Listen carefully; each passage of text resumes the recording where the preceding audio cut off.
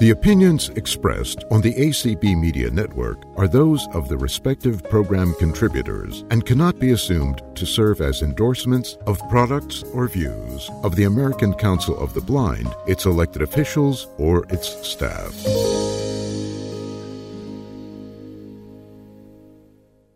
Hi, everybody. Welcome to our first big virtual hybrid in-person ACB Students Convention event. My name is Olivia. I am the second vice president of ACB students for this past year and also for this upcoming year. And I'm super excited to see all of you here. So for this event today, we have a little bit of a panel happening with two awesome, I want to say influencers, but that might not be the right word, but Charlie and Lance, who you'll be able to see on the screen as they both talk. And I want to give them the ability to introduce themselves. So I'm going to turn it over to Charlie and Lance, if one of you wants to start, and just introduce yourselves and tell the people a little bit about who you are, your vision, what you do, and anything else. Hi, everyone. I'm Charlie. Nice to meet you. I live in Los Angeles, California. I was born and raised here, and I have retinitis pigmentosa, which, for anyone that doesn't know, it causes me to lose my peripheral vision over time. Most people have 180 degrees of vision in any direction. I have about 8 to 10. It's kind of like looking through a straw. And I also have night blindness, super sensitive to the light, hard with transitions into darkness, things like that. I am a blind cane or white cane user. I know a lot of people call it white cane, but I have like every color of the rainbow in a cane, so I don't really call it white because that's not fully accurate for me. And yeah, basically what I do is I'm a life coach for other disabled people, and I work with people all across the disability spectrum. So I've worked with people who have mental disabilities. I've worked with people who have developmental disabilities. I've done physical disabilities, and of course, a lot of people that are both deaf and blind. And I love what I do. And then when I'm not doing that, I travel around the country doing speaking engagements, kind of like this, but in person, and also share a little bit of my music. So that's a little bit about me. And I have an amazing dog. Her name's Teva. She's not a guide dog, but she might pop up and you might be able to see her in a little bit. That's it. All right, off to Lance. What's up, everyone? And Charlie, man, it's good to see you. You too, Lance. This is and fun. Olivia. Hi. For those listening, I have a podcast, and I'm going to talk about that later. But I had Charlie and Olivia both on my podcast. But let me talk about me first. My name is Lance Johnson. I live in Brooklyn, New York, but I grew up in North Carolina. I grew up in Hope Mills, North Carolina. You may have heard of it. That's a joke. And I work as a video editor, which sounds funny because I also have retinitis pigmentosa. RP gang. And I basically work as a full-time video editor, and I have a passion project called the See-Through Podcast. It's where I interview various people within the blind and disability community, and I'll go deep into that later. But yeah, my field of vision, I recently had a field of vision test, and the doctor couldn't quite give me an exact number, but he gave me a ballpark, and he said I'm right around the 20 to 25 degree range. So that's where I'm coming from. But as a video editor, I can still see my screen, and I'm still doing my thing. But I guess that's my intro. Yeah, thank you both. Okay, so correct me if I'm wrong, but Charlie, you are legally blind, and Lance, you are close to legally blind, but not visually impaired. Not yet. I guess I'm that's a good way to put it. Yeah, Lance, you're like right on the cusp because 20 degrees of vision or less, I think less is considered legally blind. Exactly. Okay. Yeah. Awesome. So I'm really excited to have Charlie and Lance here because they both have two different perspectives in terms of vision. And like I think Charlie said, retinitis pigmentosa is a progressive disease. So both of them are a part of this community one way or another, but they have different perspectives coming from different fields of vision and different lives. And I'm really excited. Like Lance said, I got to know Lance because I did his podcast, which is a really cool podcast. If I do say so myself, my episode, I think that's the best one. Sorry, Charlie. But I got to know Lance, and I also have gotten to know Charlie over social media. And guys, if you're ever like on Instagram and you're like, I wish people just knew this about disability or this about blindness, and you want like resources to share or things that are relatable within our community, Charlie's Instagram, it's at I'm doing a self promo for you, Charlie. It's at Charlie Kramer Vision, and he's got some really great resources on there. I repost them constantly on my story. So I'm super excited to have both of them here. And so I kind of wanted to start off with like the first question being, both of you in your own way have done some form of advocacy work. And I'm sure in your own personal lives, you've done advocacy. So I just want to know what advocacy means to you and why you're so passionate about it. Like, I know, Charlie, you said that you're a life coach and you love what you do. What is it that you're doing in terms of advocacy that makes you so passionate about it? And same with Lance, with sharing people's stories on his podcast and stories through videos too that you edit. Lance, I'll let you go first this time. All right. Yeah, advocacy, it's like a buzzword these days, but for lots of reasons, it is a buzzword. I take the approach of storytelling, entertainment. I try to interview guests on my podcast and hear their perspective because, in a way, my advocacy is selfish, if I want to be honest. I'm trying to learn myself as I lose my vision, because growing up, I had 20/20 vision, basically, when corrected. And now I'm in this, close to this legally blind era of my life. So I'm trying to wrap my mind around what I'm going through. So I'm literally talking to people, having conversations, telling stories while learning and taking that information in myself, it's nice to have something like that because other people can get something out of it. But also I'm winning at the same time. So I'll admit that it's a little bit selfish. So my advocacy kind of comes from that, just kind of educating and entertaining others. Because, like I just mentioned, I grew up in I would say, I don't know if this is the right terminology, but I grew up in like the non-disabled kind of world. And now I'm transitioning into the disabled world. So I know where each side's coming from, and I'm trying to bridge that gap. And I think Charlie's doing a lot of the same type of work. And so, yeah, I'm trying to bridge that gap and just kind of educate and do it in a way that's actually entertaining and not like, shoving it down your throat or boring or lecturing people or anyways, just like talking to people who are very interesting and therefore making it fun, and worthwhile for listeners.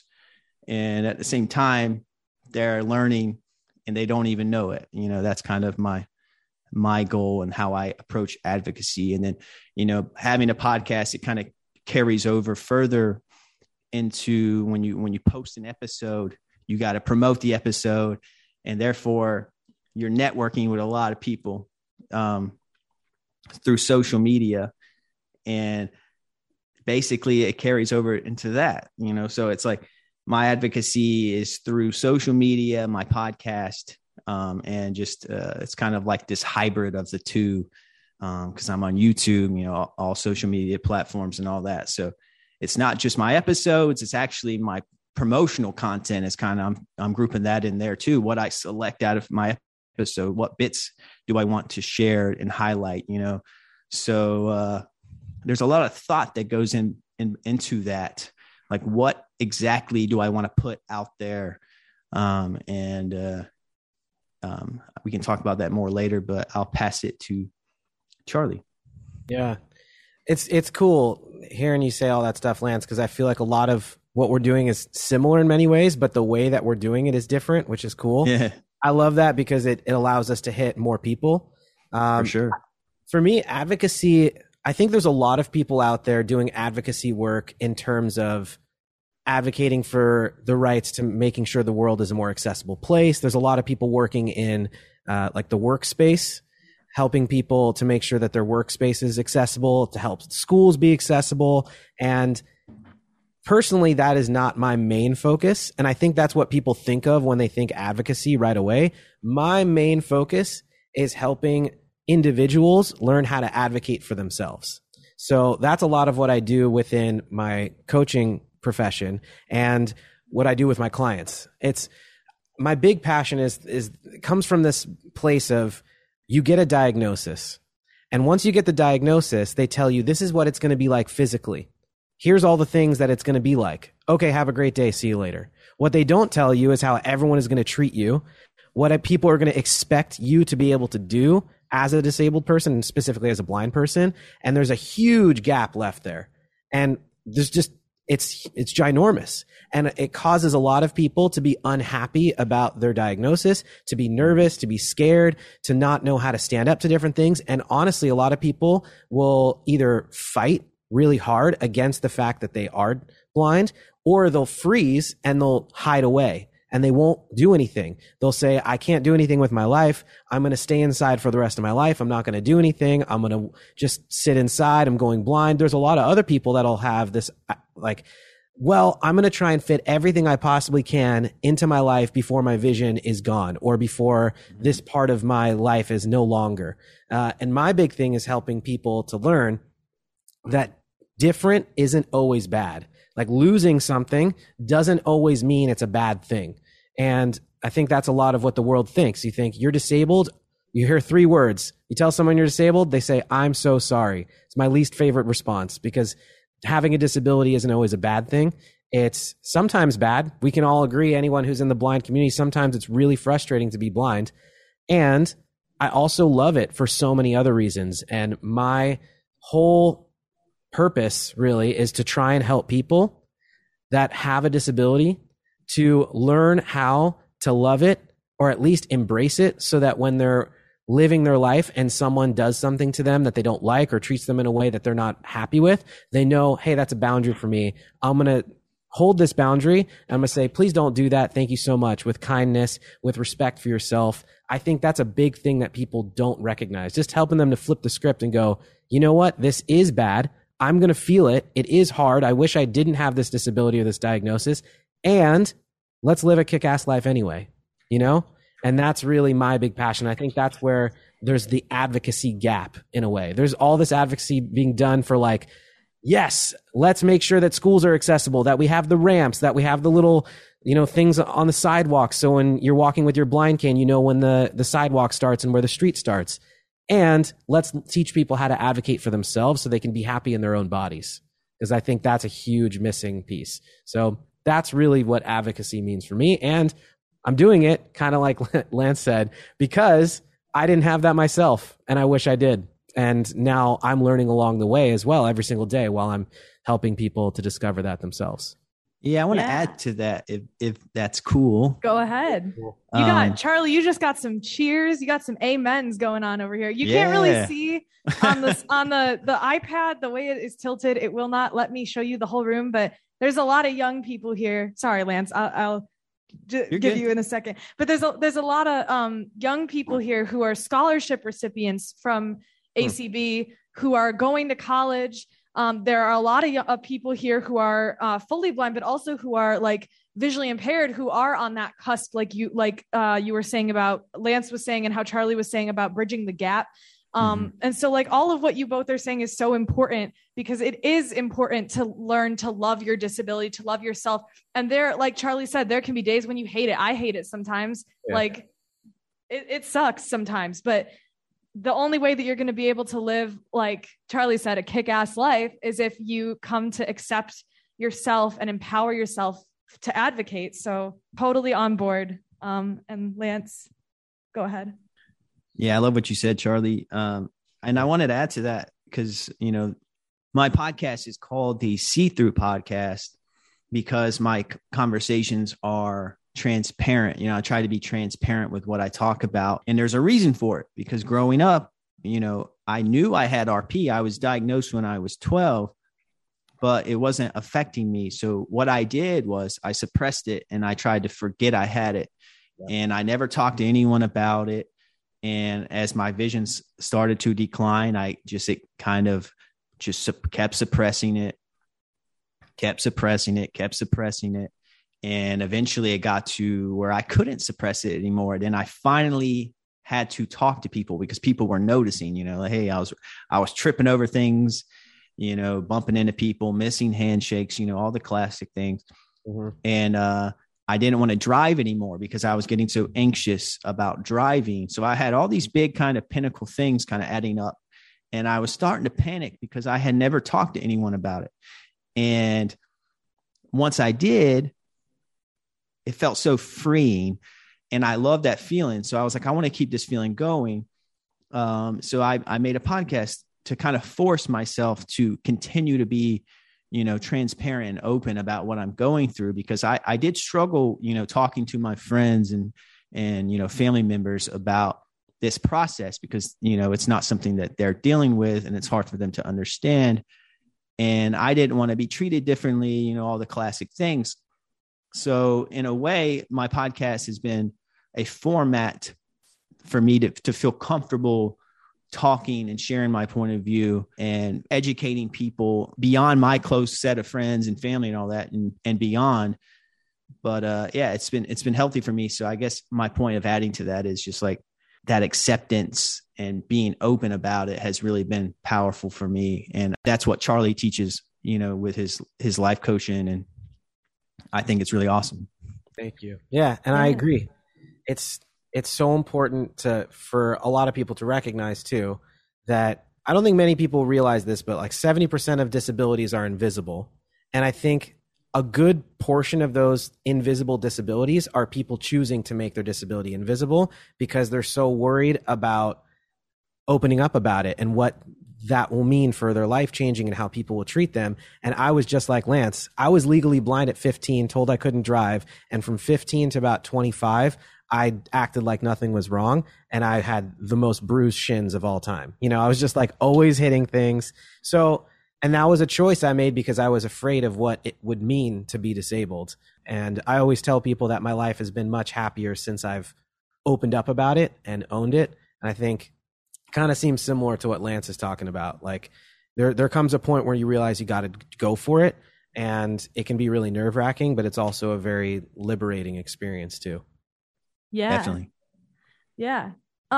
So Lance, something that Lance and that you, Charlie, both touched on a little there is healthy advocacy, I think is how Lance put it.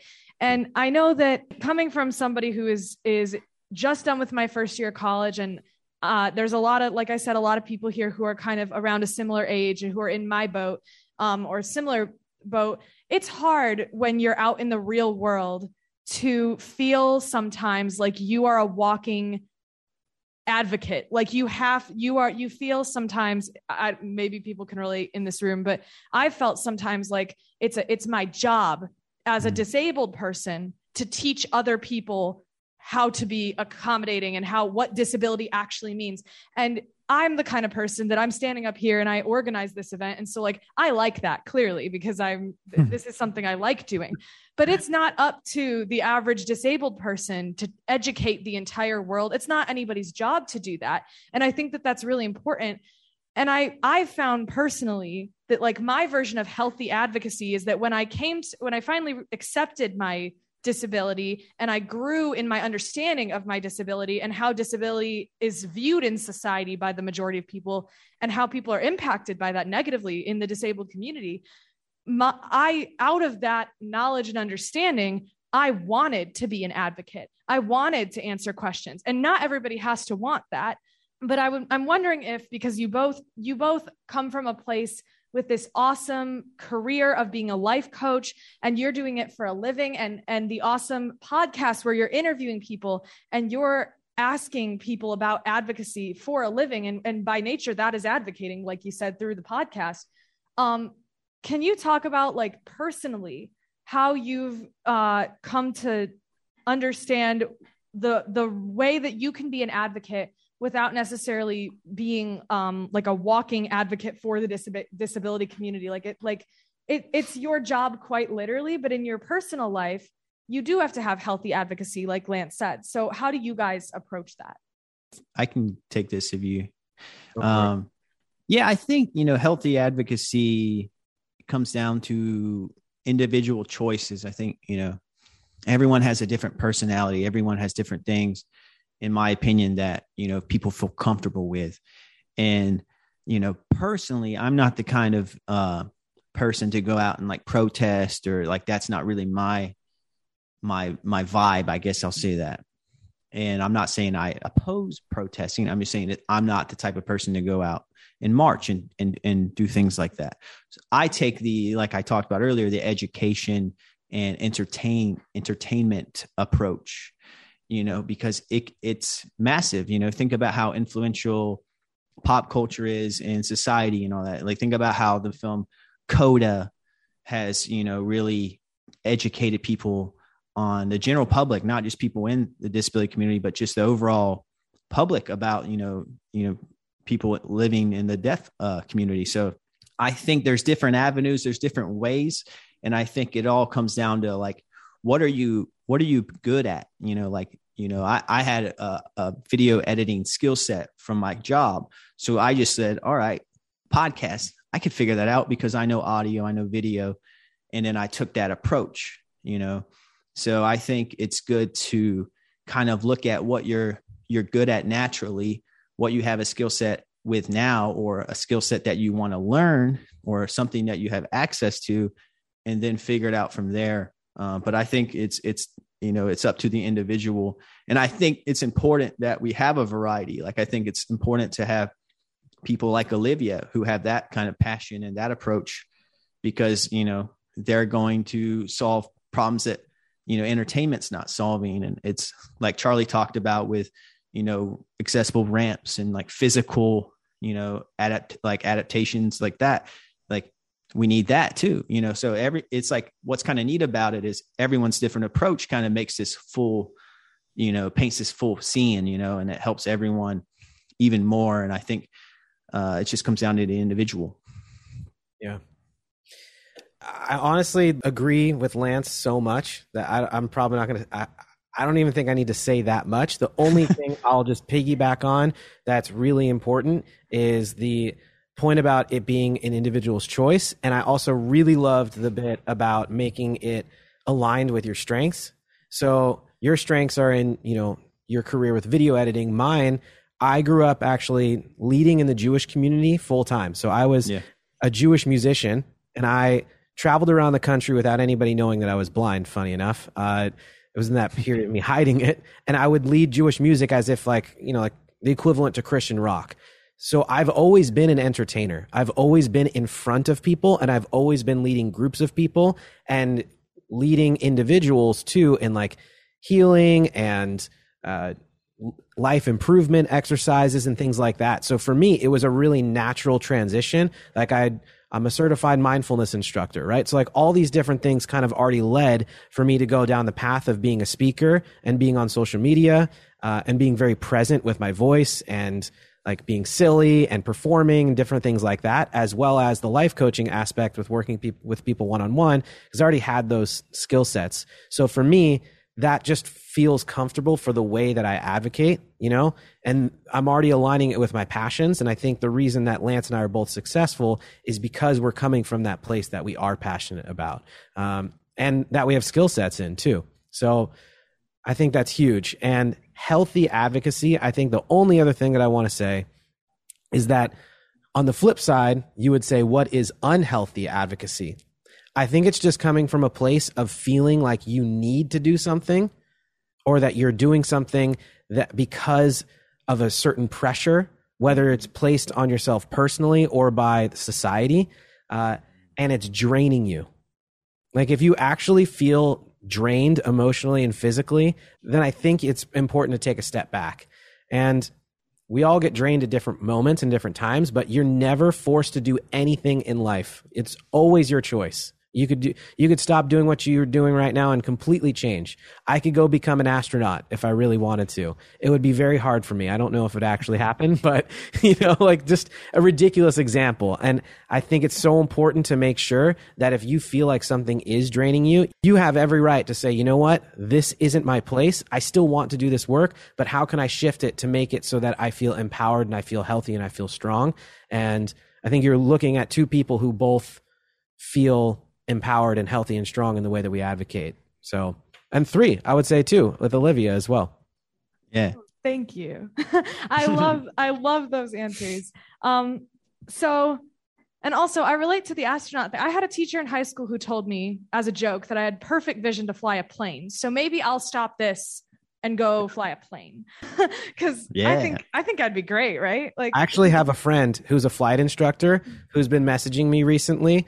And I asked him like, hey, can I fly the plane? And he was like, yeah. So at some point this year, I'm a blind man will be flying a plane. I won't take off and land, but in the air, I'm going to fly the plane. You know, you could. That's so, I can. As long as it's safe. Yeah, you can. Tell me exactly what to do, and I'll tell you that. You should have called in while flying. I think if you stick the cane out the window, you can do it. Perfect. Right? I'll be able to know where I am.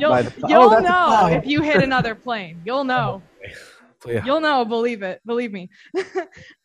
That's awesome. So, the next thing I wanted to ask is, so both Charlie and Lance have talked about their careers and how they're implementing advocacy into their careers. And I think that is so cool. And I think it's really cool to have a perspective, especially since, again, there's a lot of younger people here, of two people who are still young, but have established themselves with careers as people who are part of this community to be able to learn from. And so I want to ask, because I'm haven't started my career yet, and I think other people here would benefit from this answer. But if you could look back on your past selves, or if you could tell something to any of the people here, maybe give like some advice about going about getting a career, or just like finding out what they want to do within the world of being blind, because it's challenging. Because I mean, somebody who is not disabled, they might have other things to deal with, but they don't have to worry about their ability to do a career. They don't have to worry about how it weighs on them physically or emotionally or mentally in the same way that somebody who is dealing with the challenge of blindness or disability would. So what advice would you have, since you guys have gone through and maybe still are going through that? Because I doubt that stops once you have a full-time career. Yeah. I'd love to jump in. Yeah, go for it. I'd love to jump in and just say, I've personally been on a very big journey with this. I know you say established, but this is the first calendar year of me doing this work full time is this year. So I'm finally starting to feel grounded with it. But the big thing I did is I just listened to what I felt I knew I was capable of. And I knew that I could work for myself, that I could go out here and make a difference. And a ton of people I know it's super cliche. You hear this all the time, right? A ton of people told me it's a bad idea. You should stay in a job where you have consistent pay. I don't know when my next paycheck is coming most of the time, but you know what? I've been more successful this year than I ever have in my life. And it's because I trusted myself. The other thing that I will say is there are so many opportunities to work for yourself now in comparison to what there was before. And a lot of those opportunities allow you to grow far more than what you would be able to within the structure of a company. So I think a lot of the issues that people run into with having a disability in the workplace stem from the fact that you're working for a big company that has a lot of bureaucracy. I think that is a beautiful path. My sister is very successful. She works in college administration, and she has RP as well, and she's worked her way up. She's doing fantastic work. For me, that wasn't right. I felt trapped. And I'm not saying grow just in terms of economically. Like, I'm talking about growing to be able to do everything that you want. And there's so many opportunities to be your own boss and to bring on your own team. Like, one of probably the biggest joys this year for me is that I have 2 employees and I love them, and I get to create a work environment with them, and they support me, and they're fantastic people who I can trust, and I've been able to build that with them. They're a huge part of the success with me. So I would just really say, if you have something that you're passionate about that you think you can make into a business, go for it. And there's a huge misconception too, that there's like this breaking point of like, you're doing it on the side. And then all of a sudden there's this huge moment of like, well, now I have enough business that I can go full time. I got to tell you, that's a bunch of crap. You have to be able to invest all of your time and energy into that work in order for you to see results. Because I did this stuff on the side for about 3 to 5 years. And it wasn't until I made the full jump to go full time that I was able to see the results that I actually wanted to. So that's kind of my perspective on it. And I think that there's just so many opportunities out there for us, regardless of you being blind or not, just go for it. Yeah, I agree, Charlie. It's a classic hard work mixed with trial and error for me.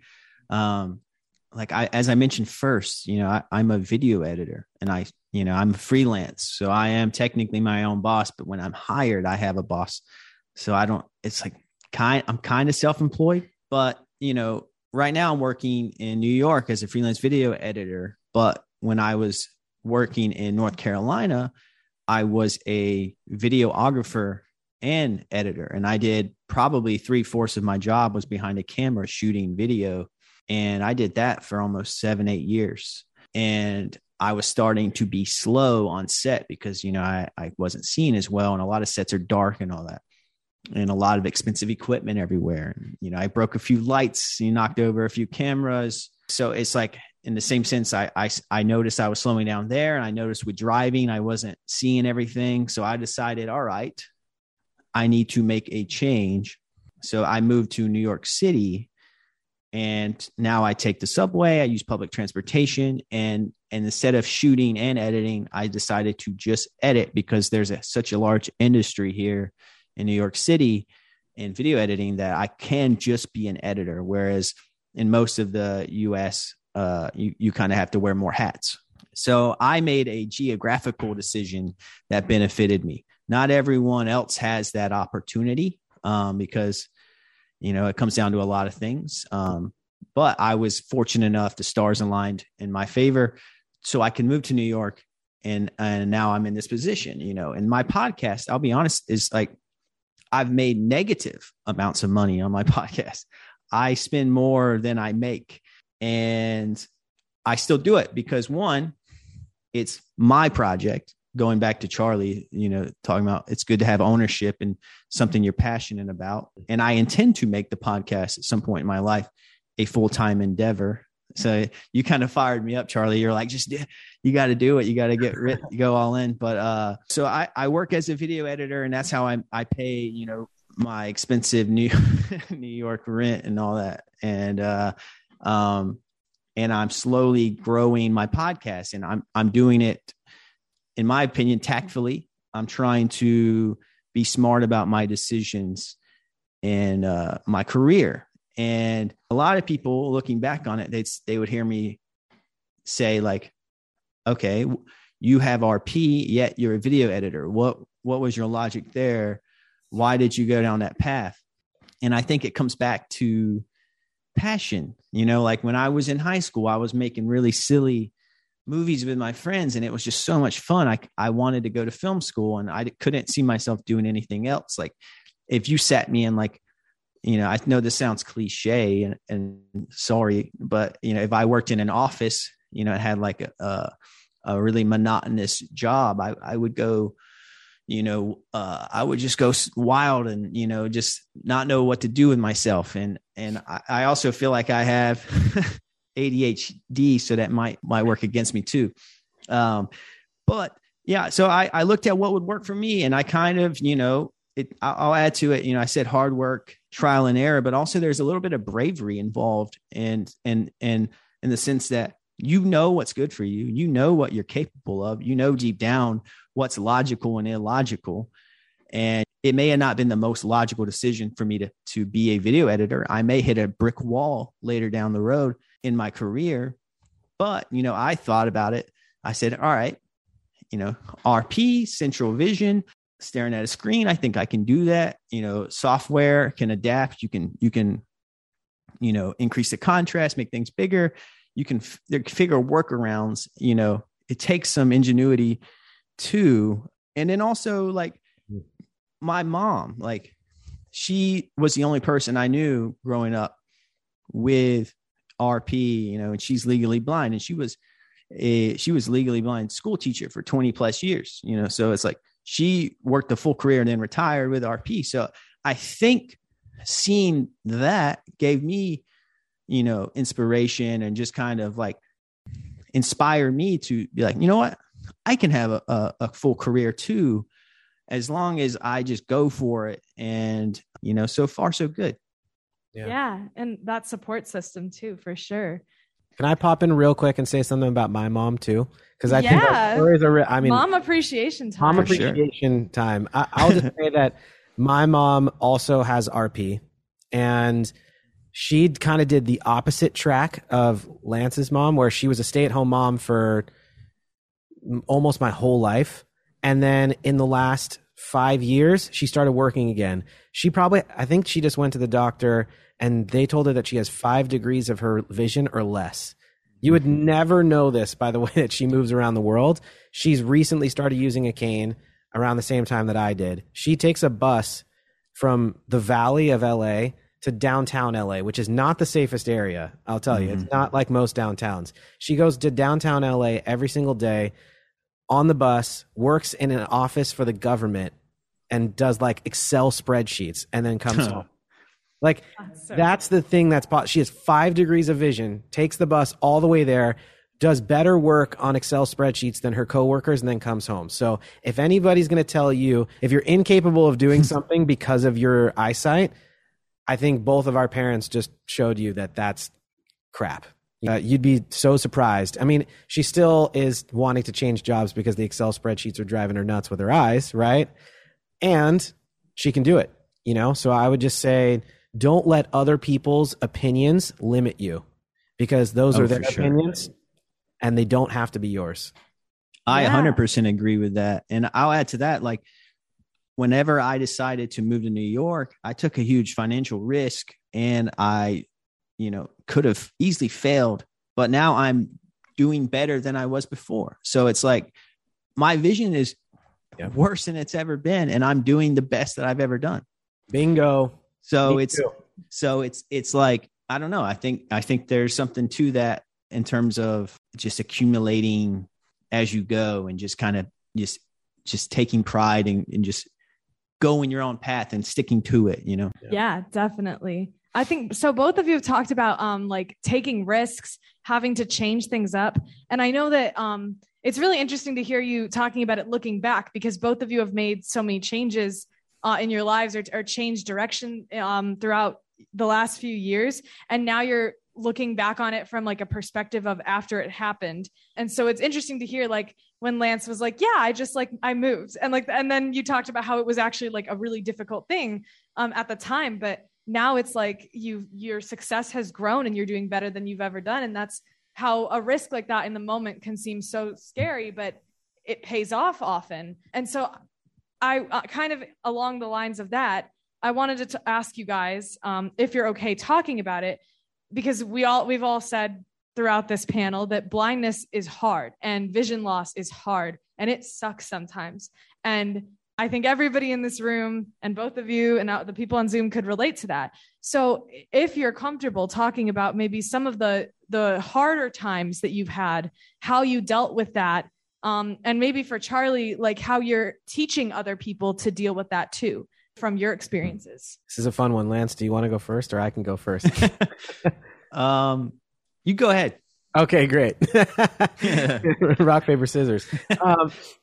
I would say the hardest portion of my life was middle school and high school, because I told people for the first time about my eyesight, and what they did to me impacted the way that I looked at my disability for the next 10 years. Mm-hmm. So I told a few people that I thought were my friends, and they pushed me like physically. They would put things in my hood and flip it on my head without me realizing. I was just really bullied, and I lost my friends and I lost everything. And I was in 7th grade. And I don't know if you guys remember middle school, but like, that's a hard time. It was not fun. I remember it's the worst time of everyone's life, I think. Worst. Yeah. I remember being in the bathroom at my house crying hysterically, and my mom knocking on the door and being like, "Charlie, are you okay?" It was like my darkest day. And from that moment, basically what I learned, which was incorrect, is that when I tell people about my disability, it's going to make them treat me poorly. So I did the opposite. I hid my disability, which then became the hardest part about being disabled, because nobody knew and nobody understood. So I think a lot of times what I say is the hardest part about being disabled is not the disability itself, it's how people treat you. And I really still think that's the case. The hardest thing for me is when I'm going from a light space into a dark space. Yeah. Recently, I'll give you an example. I was in Spain, and my Spanish is not very good. So I was walking into this bathroom in a part of Spain where they don't speak the best English, for sure. And I walked into the bar. I tried to go down into the bathroom, and I was just like walking into walls. Like my cane was hitting all these places, but I was down. Like, I'm going to figure it out. I didn't want anyone's help. I was kind of down with the adventure. And this lady came up to me and she grabbed my cane. And I said, whoa, please don't touch my cane. Right. She couldn't understand me. So then I kind of had to like forcibly take her hand off my cane. Then she put her hand on my shoulder. I was like, get the hell off me. Right. So like these moments are really hard. Then I get out of the bathroom. She's waiting there for me. Right. Never once did I say I wanted that help. Right. That is her and people's perspectives of what is necessary being forced upon me. And I couldn't do anything about it because we spoke different languages. So this relates directly into what I work on with my clients, because I basically teach them how in those moments do you tell people kindly and in a way that they can understand what you want and what you don't want, right? And what you need versus what you don't need. And setting boundaries for yourself that are healthy, because I really believe that the hardest part is dealing with other people. We really know how to deal with ourselves. There will be times too that you hit something over, or you knock something, or you spill something at a table, and those feelings of like, oh my gosh, I'm so clumsy come up, or like you blame yourself for all these things. But guess what? That's completely out of our control, right? So I just try and focus on let go of what you can't control and accept that it's okay, and accept that it's hard, right? There's no problem with being like, I accept the fact in this present moment that that is annoying and I'm frustrated. Just be real with yourself. And it's completely out of my control. So it's not worth me just harping on this in my brain over and over again. But then what can I control? I can control how I tell people to treat me when they're doing it in a way that I don't appreciate, right? You can't control the way someone is treating you, but you can control whether or not it continues. And you can control the way that you respond to different situations. So my focus is really teaching people how to deal with those different situations, to give them the tools and work on it with them. So when it actually comes up and the situation is there, that it's like reading. They just know exactly what to say. It's easy. Just spit it out. Super simple. Because like I said earlier, that's the stuff no one teaches us. That's the thing that they don't tell you at the doctor's office, and there ain't nobody else who's going to help you with it, right? I love therapy as well. I've done therapy a lot of my life. My therapist has never taught me that stuff. You know, there are therapists that will, but that's not what they're trained in specifically. So I think it's really important to make sure that we work on those things, that we know what to say, that we know specifically what our boundaries are, what they're not, so that when we get into those situations, we're not freaking out, we're not beating ourselves up, and remembering what we can control versus what we can't. That's, I'd say, the best response to that I possibly can. And it's also very individualized, which is tough too. One way of doing it for one person is not the way that another person will feel comfortable doing it, or standing up for themselves or advocating. So, you know, and that also might not be the hardest part for other people, but it's definitely the hardest part for me. And what I find, regardless of what the disability is, what every person that I've worked with so far has expressed as their biggest challenge as well. Thanks for sharing that, Charlie. Yeah, I would say the hardest thing that I've had to deal with has been myself. Two different chapters. I'll start with the first chapter. The first chapter was when I was in denial about my RP. I would be at work. You know, I was in North Carolina. I was a videographer and video producer and editor for like small advertising agencies. And I would be sitting at my desk. And even though I tried my best to suppress all thoughts about my vision loss, it would still randomly pop into my head. And I remember just having those moments of like, oh, I can't do this forever. What am I going to do? I'm not going to have a career. You know, I was single at the time. I was like, no one's ever going to date me. No one's, you know, all these thoughts. And like, and I would have these like little panics, and then I would have those moments of panics, and then I'd go back to suppressing it, and I wouldn't do anything about it. And, you know, sometimes, you know, I would even think, you know, I'd go to super dark places with how I would think. It's like, well, if my vision loss speeds up at a certain rate, and like, I, you know, might just be better off dead, you know, just being honest, you know, like I thought that. I was like, oh, maybe, you know, I don't want to live a life without my vision. And I know some of you listening who were born with, you know, vision loss or born, you know, with blindness, you're probably like, wow, that's, you know, someone with vision thought those thoughts. And I think that brings me to chapter 2. Now it's accepting myself as someone who is losing my vision, and then feeling worthy of being involved in this community. Because it's like, you know, comparing myself to others, you know, like, you know, if you're, let's say someone is born blind, it's like, you know, I don't feel like I'm in the same arena as you, you know, so I almost feel like, should I be the person talking right now? You know, should I be the person with the podcast that I have? Should I be the person, you know, advocating, doing what I do? Does it make sense for me? And I'm having to come to terms with that. So a lot of it's just, you know, dealing with yourself and finding ways to accept yourself and your thoughts. And it's hard to do. And I still struggle on the regular. I've not figured this out. Just for the record, I have not figured it out. But every conversation I have on my podcast helps. You know, I also go to therapy, and that helps. And I talk to loved ones, and that helps. And just that transparency, what I talked about, like instead of suppressing it, talking, that helps. But you also got to do a lot of work yourself, and what your voice inside your head tells you. You got to try to rewire that.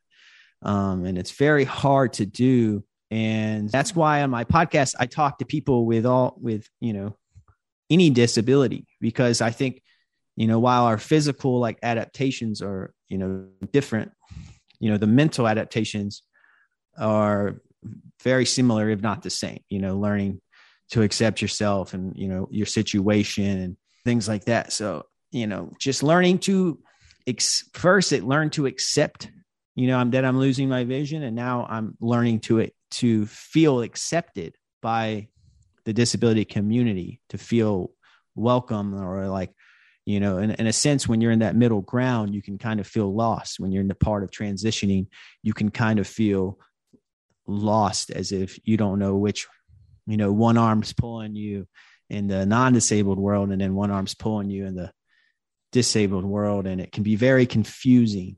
The imposter syndrome, for sure. For sure. Yeah. And I deal with that. And, you know, growing up, I just had to deal with suppressing and having very negative, harmful thoughts about what my life would be like with RP.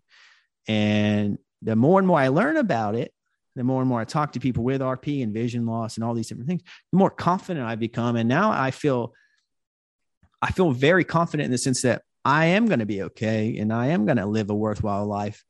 But if I wouldn't have had these conversations, if I wouldn't have put myself out there, if I wouldn't have done the work, I would still probably be back where I was when I'd have those panic moments at my desk. And it's very clear that that there's purpose in however you choose to advocate, whether it's advocating for the community, like in terms of like how Charlie mentioned, like more of a political context, or even like in a podcast or an entertainment context, but also advocating for yourself, because it makes you feel empowered. Like from what I'm hearing, that's what it sounds like, is like that advocacy gives you a purpose that is related to your vision loss for both of you, which is really, really cool. We have, sorry. No, never mind. We only have a certain amount of time. So you okay. I just wanted to, we're like coming towards the end here, and I just wanted to give the opportunity for 1 to 3 people in the audience, if they have any questions, to ask. So if you would like to ask a question and you raise your hand, I can see you. I see Greg. So I will come. Why did I know that Greg? Oh, and Tati. Oh, so true. Okay. Okay. And you can just give a short response to this, because I know we're running low on time. My name is Greg. I'm known to people and ACB students as Triple G. I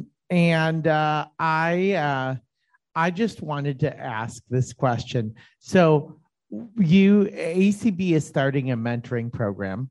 And so what do you guys think it takes to be a good mentor? And what do you think it takes to be a good mentee? Because you obviously have talked about how mentors have helped you. So what would you recommend for a good mentor and the attitudes maybe of a good mentee, of good person receiving that life coaching or mentorship? Charlie, this is all you, man. Okay. Yeah, I'll try and keep it short. Before I start, I just want to say, Lance, dude, everything that you just said before, I hear 1,000% and agree with you. Like, couldn't agree more. Appreciate Triple G. I would say the biggest thing is learning how to be an active listener and not forcing what you believe onto another person before you actually hear them. That's one of the biggest things that you can do as a mentor. Really listen to them, really hear what they're going through, and then take a second to say, what do I think would help them? Because what has helped you will not always help other people. And from that perspective, I think it's really important to have many different avenues and different skill sets that you can teach people that will help them through that situation. So like, if someone's going through imposter syndrome, I think in my head, I've got like at least 3 different avenues that I know will work for someone to work through it and to come out on the other side. But one of them might not work for one person as well as it does for another person. And it's really important to make sure that you listen completely to what someone says so that you can help them in the way that they want to be helped. The second thing I would say is if you're a mentee, don't sign up to be a mentee unless you're ready to be mentored. Because if you're not, it's not going to work. You're just going to go there and you're going to be frustrated. You got to be ready to accept what someone is teaching you and implement it into your life. So I always ask, whenever I'm about to work with someone, I always ask them, are you ready to go deep and to really work on yourself? And are you coachable? And if they hesitate at all in either of those questions, I say, okay, this isn't the best fit right now. Please come back at another time. And I'm not afraid to do that. You know, I will lose clients and lose work because I want to work with people that are ready to dive in. And I also want to say it's okay to not be ready. Sometimes in our lives, we're not ready. I always put it on a scale. This is from a type of therapy called DCB. And basically what it says is that you're ready to feel things and process things when you're on a scale of 1 to 10. If you're feeling something with the intensity of a 4 to a 7, that's the right time to focus on it, to really work on it. If you're an 8 to a 10, if you focus on it and you work on it, honestly, you might just cause yourself trauma, and you don't want that. If you're a 1 to 3, it's just consistently going on in your head, but it's not really that important right now. But a lot of people are in that 4 to 7 range. If you're in the 4 to 7 range, sign up to be a mentee. Trust that the people who are helping you are really going to help you, and be ready to dive in and do the work on yourself. Because if you do that, the changes that you're going to see in your life are going to be amazing. And whenever you change your life, it ripples out to everyone else around you. So yeah, good question. Yeah, good question. I'll have a quick answer, and it goes to both mentor and mentee. I'll say, open-mindedness paired with logic. And that's it. You have to figure it out. Love that. I love the open-mindedness thing too, like being ready to be mentored and learn. So the next question is from Tati. Hi guys. Olivia just introduced me. So yeah, I'm Tati. But I just really wanted to ask you guys how you figured out truly what you wanted to do. Because I think I'm in a point in my life, I'm an upcoming freshman, I'm going into college, and I have so many interests, and I feel like I have so many passions, and I pride myself on being able to communicate with people and love talking to people. But I just don't know what avenue to take, what subject to focus on, whether just focusing on myself and kind of allowing my journey to be projected onto social media to help others on their individual paths, or, you know, just focusing on advocacy as a whole, especially in the educational environment, because I am immersed in that right now. So just finding different ways to pursue my passion. How did you guys find that way for yourself? I stumbled on mine, you know, to being honest. Like I was in high school when I rented a movie called Troll 2, which is known as the worst movie ever made. And me and my friends watched it and we thought it was hilarious. And we were like, let's make our own, Troll 2. So we made our own movie called Mutant Rat Attack with like a mini DV camera, little tapes that I'm showing my age now. We just need to pause for the title, though. That's an incredible title. Oh, coming to a theater near you. Yeah. And to be honest, I just had so much fun making that movie with my friends that I was like, all right, well, there's film schools.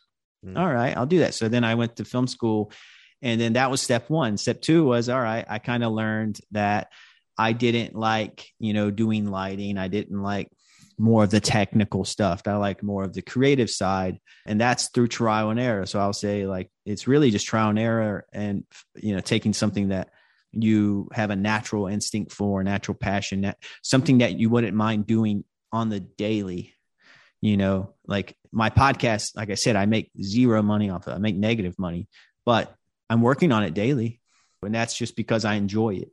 So I think that's the biggest part of it. And I know you've already heard that before, but it's just like, once you start going down a road, you'll start realizing things that you wouldn't have figured out if you didn't go down that path, and it'll take you somewhere else. I mean, that sounds like as corny as I can make it, but you have to go down a certain path before you figure certain things out.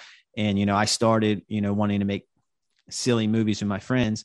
And then I figured out I like video editing, and I'm pretty good at video editing. So then I stuck with that. And, now that's what I do. And also you got to remember, what your career is doesn't necessarily mean that's what you are and what you're stuck to doing. Like my podcast, it's a passion project. I've made short films that I've directed and edited myself, out of my own pocket and budget, so it's like, you can always have other projects, so keep that in mind too. Like if you want to you can have a career and something else. That's an alternative. Can I ask Tati a question? Is the mic still there? Yeah. Okay, Tati, do you love everything that you're doing? I do. Okay, my answer is super simple. You're way too young to choose. Do it all. Do every single thing. I love that. Thank Just you. do it all. Some of the most successful people in the world have like 10 businesses, right? Mm-hmm. Yeah. Just do it all. If it becomes too much and you don't like it and it's draining you, let go of the specific thing. You're going to be a freshman.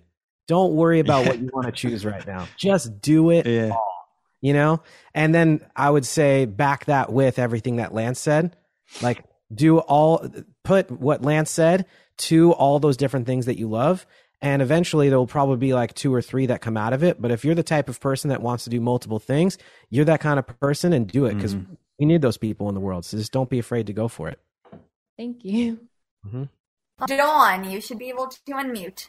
Hello, guys. So you guys are the best that I have ever had. I want to tell you, I'm 65 years old. When I first lost my sight, I was in 4th grade in the middle of the wilderness, and we couldn't use our flashlights. And I'm saying, okay, guys, I'm going to sit right here. I'm not afraid of the dark. When you decide you want to find your camper, come and get me. My biggest problem has been my entire life that, and I didn't realize this, that 70% you were saying of people that are disabled do not see that you are disabled. Mm-hmm. And it continued on with my husband. He goes, you don't look like you can't see. It wasn't until I got my seeing eye dog that people started to realize that I was literally visually impaired. And I still get that. And people say, I'm trying to get a path put in, over my house. And one guy says, you don't look like you're visually impaired. You are a liability to us. I'm like, well, if you don't believe I'm visually impaired and I have a seeing eye dog, how can I possibly be a liability? And what is your answer when people say that you are a liability? I mean, all of us over here that are disabled get that same comment. How do you respond? Oh, man. That's a hard question, isn't it? No, it's an easy question. Their What is the easy question? Their attitude is the liability, not your disability. Amen. Is that what I'm supposed to say? I would say, I feel comfortable saying that. I would say, I hear what you're saying, and I just want you to know that I'm not a liability, that unfortunately people having the attitude that I am is what the liability actually is. And then I would tell them the facts. I'd say, by the way, 70% of people have an invisible disability. I'm one of those people. And you don't need to see any sort of thing for me to let you know that I'm disabled. And if it's someone who's working for you, I mean, I'm bold. I would just be like, and honestly, if you don't want to do this job because of that, I'll get someone who does, you know? Yeah. Your attitude is the disability. Yeah. The belief system that I'm a liability is the liability, not me. Okay. Yeah, I would add to that. And then, sometimes you gotta lawyer up on people, you gotta, threaten the law. You gotta say, I have, Oh, but I'm a little bit exaggerating. I'm working with the state of Wisconsin disability rights right now. But you could just say like, well, if it's something like that, let's say it's like with housing or something like that, you have certain rights. In employment, you have certain rights. So, they can think that all they want, but does it match the law? Does it match like reality and what, the rights we have, so yeah, if all else fails, just be like, you know what, it doesn't matter what your opinion is because I'm protected by this and I have this right and this right and this right. And they can't do nothing about it. And if they do go against that, then you can threaten to sue and all that stuff. And I guarantee they won't. I just want the disability rights people to put him in his place and say she has the right to her own accommodations here. For sure. Yeah. Yeah. Just sometimes you got to threaten a lawyer up, and I think that scares people. Okay. Thank you so much. Sometimes that's needed. I've asked. Oh, sorry, Charlie. No, I'm interrupting you. You keep going. I've asked, kind of related to what Charlie just said. I've asked somebody, what does blindness look like? Mm-hmm. What does you say that I don't look blind or I don't look visually impaired? So can you tell me what that looks like? Because I don't know a single person who looks the same, no matter if they're disabled or not. So what do I need to look like? It's sunglasses with a cane, and you just stare at the sky. But if they, yeah, definitely. And if they say that, then I would explain why that's a stereotype. I'm just goofing off. Right? Oh, I know. Okay. We had a whole. If you guys, I'm gonna plug it again. But if you go watch my episode on Lance's podcast, we do talk about that, how Hollywood ingrains that stereotype and all that stuff. So definitely true. The aloof, staring at the sky. Sunglasses, cane, or dog. We have Mitchell. Hello, everyone. Hey, Mitchell. Woo! Hey. The room is cheering. Yes. First off, really good, really great, meeting so far. This is very, very, very informative, and I really appreciate everything that's been talked about today. I have one general question, though. How do you, Charlie and Lance, get around burnout? Burnout. Yeah, good question.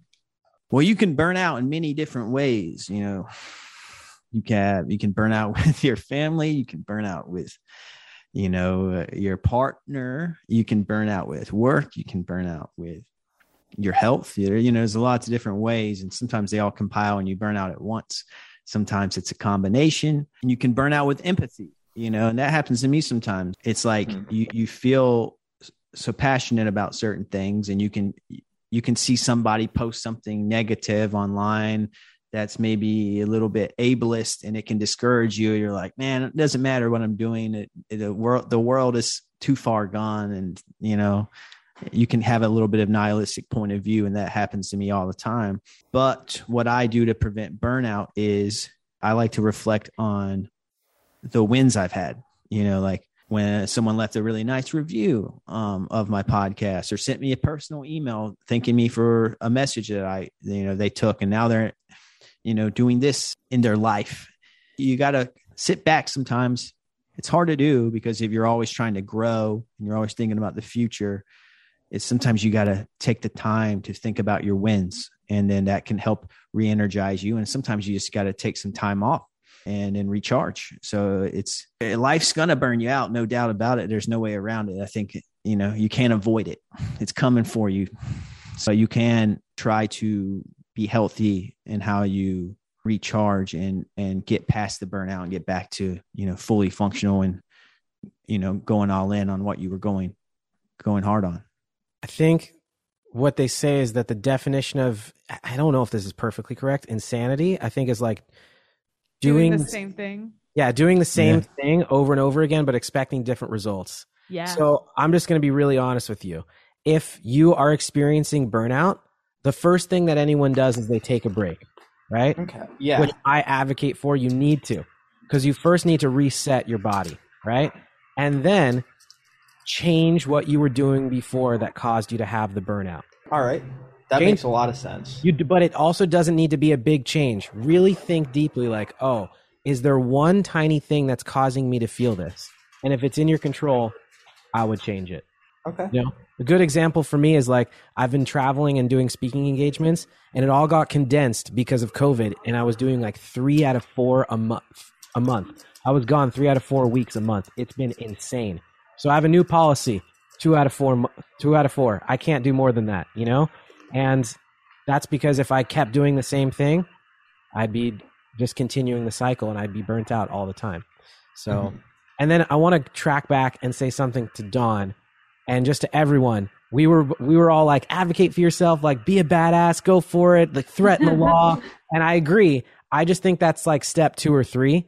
The first thing is a lot of times people are saying those things because that's what they've heard over and over and over again by society. Yeah, true. It doesn't actually mean that they believe it or that they're a bad person. It just means that that's what they've been taught.